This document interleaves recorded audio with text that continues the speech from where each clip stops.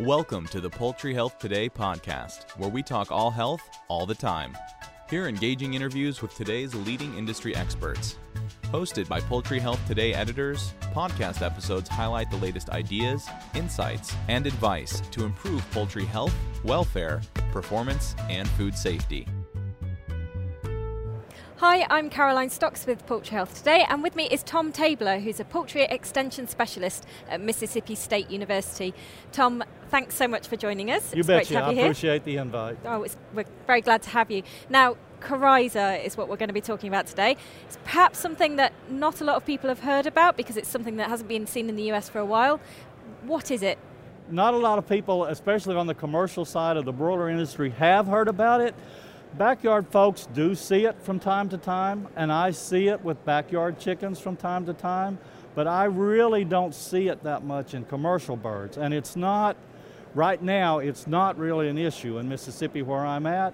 There is a good bit of problem with it, especially in the Delmarva region right now, in Pennsylvania right now, and it is in commercial broilers. The laying egg people, they see it fairly regularly, and they vaccinate for it. There is a vaccine that you can give it. Now there's 3 different strains of it, so you've got to know, which strain of the bacteria you're actually working with if you want the vaccine to work. So that may require some help from a diagnostic lab somewhere to actually isolate just exactly what version of it that you're fighting. But yeah, there is a vaccine for it. You can vaccinate for it. A lot of the layer people do vaccinate their hens, vaccinate their pullets. You really don't see it that much in commercial broilers, but there is pretty much of a small-scale outbreak in the Pennsylvania Delmarva region right now. In terms of what it is, it's basically just a really bad cold in chickens. It's not on the level of mortality like you're going to see if you had a case of, let's say, laryngotracheitis or avian influenza or something like that. But it can kill lots of chickens, and it can do it reasonably fast. But in terms of what it is and what symptoms you see, what signs to look for, it's just like a really bad cold or a bad case of the flu in chickens. You're going to see the sinuses swell up, they're going to have full sinuses, they're going to have puffy eyes, they're going to have water, those chickens are going to have an exudate from their nose. So it's respiratory. It's like respiratory and anything else. It's like respiratory when hogs get sick, cows get sick, people get sick. Their sinuses are going to swell up, their eyes are going to water, their nose is going to run. Same situation with chickens. It's a respiratory infection. It's different from, years and years ago, everybody called a really bad cold in chickens coryza. But infectious coryza is different from that in that it is related to one of these 3 strains of the bacteria that actually causes the disease. Now, it is a bacteria, so you can treat it, and it does respond to medication. Part of the problem right now is there are all of these companies that, at least to some degree, have some of their production in an NAE program. So they're running no antibiotics every chicken. So a lot of these folks, based on how that NAE contract is written, may or may not be allowed to treat those chickens. So that is the drawback whenever you begin to see an outbreak on something like this. If you cannot treat, or you cannot treat until the mortality reaches a certain level or something like that, depending on how your NAE contract is written, yeah, you can begin to see a lot of mortality. But it is treatable, and it does respond to disease because it is a bacteria and not a virus. Just jumping on there, you talked about no antibiotic ever systems. Do you think that that's linked to the fact that we're seeing more cases of coryza? I don't know that it's linked to the fact that we see more cases or not. I think it may be, especially in the Delmarva and Pennsylvania areas right now, broilers in those areas are lots of times grown in close relations to birds that are going to be laying eggs already, laying hen population, or pullets being developed to go into the laying hen population. And those guys do vaccinate.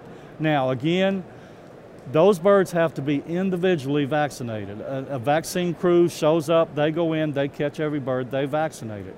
If they miss birds, or the vaccine doesn't go just exactly where they want it to go, and one bird doesn't get as much or any vaccine at all, depending on how well your crew does in vaccinating, maybe those birds catch coryza because you vaccinated everything else in the house, but you didn't vaccinate this 1%. So if they catch it, and you're within a half a mile, a quarter of a mile of a broiler farm just down the road somewhere, they may be able to catch it. I tend to think it's maybe more of an issue in terms of how close you are to birds that are being vaccinated or that may have a challenge from coryza, because it's a little bit unusual to see it in really young birds. And broilers are always going to be young birds. They're never going to get old. Something that's common between whether it's a laying operation or a broiler operation is that it is oftentimes triggered by some type of stress setup on those chickens. For instance, in a pullet house, when those chickens get ready to be moved from that pullet house to the laying hen house, somebody's got to go in, catch those chickens, move them out of this house, move them on to a laying farm somewhere.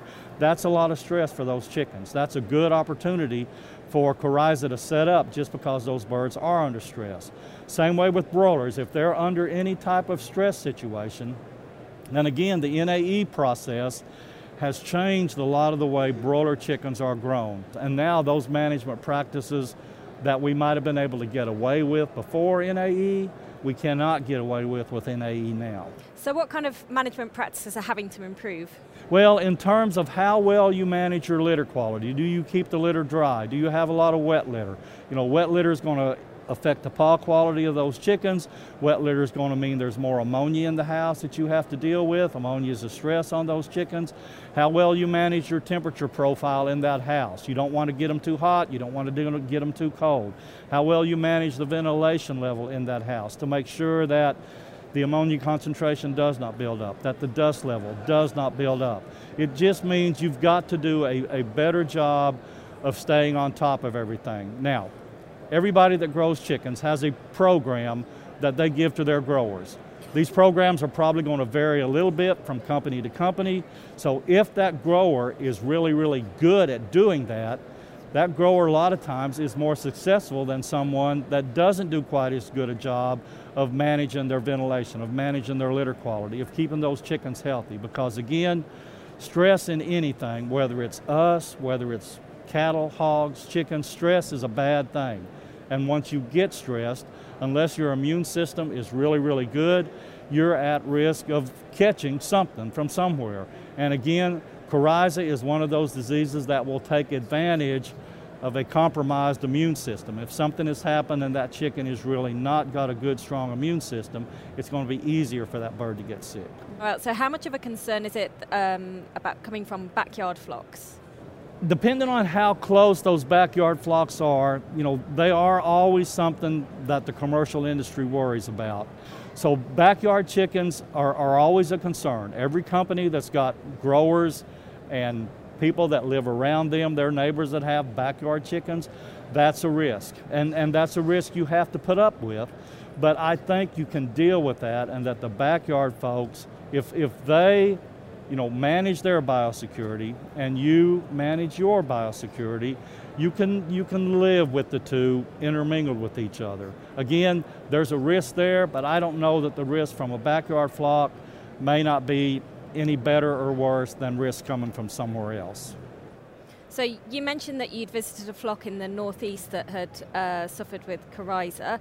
What kind of results were they seeing? Had they seen increases in mortality, or was it morbidity?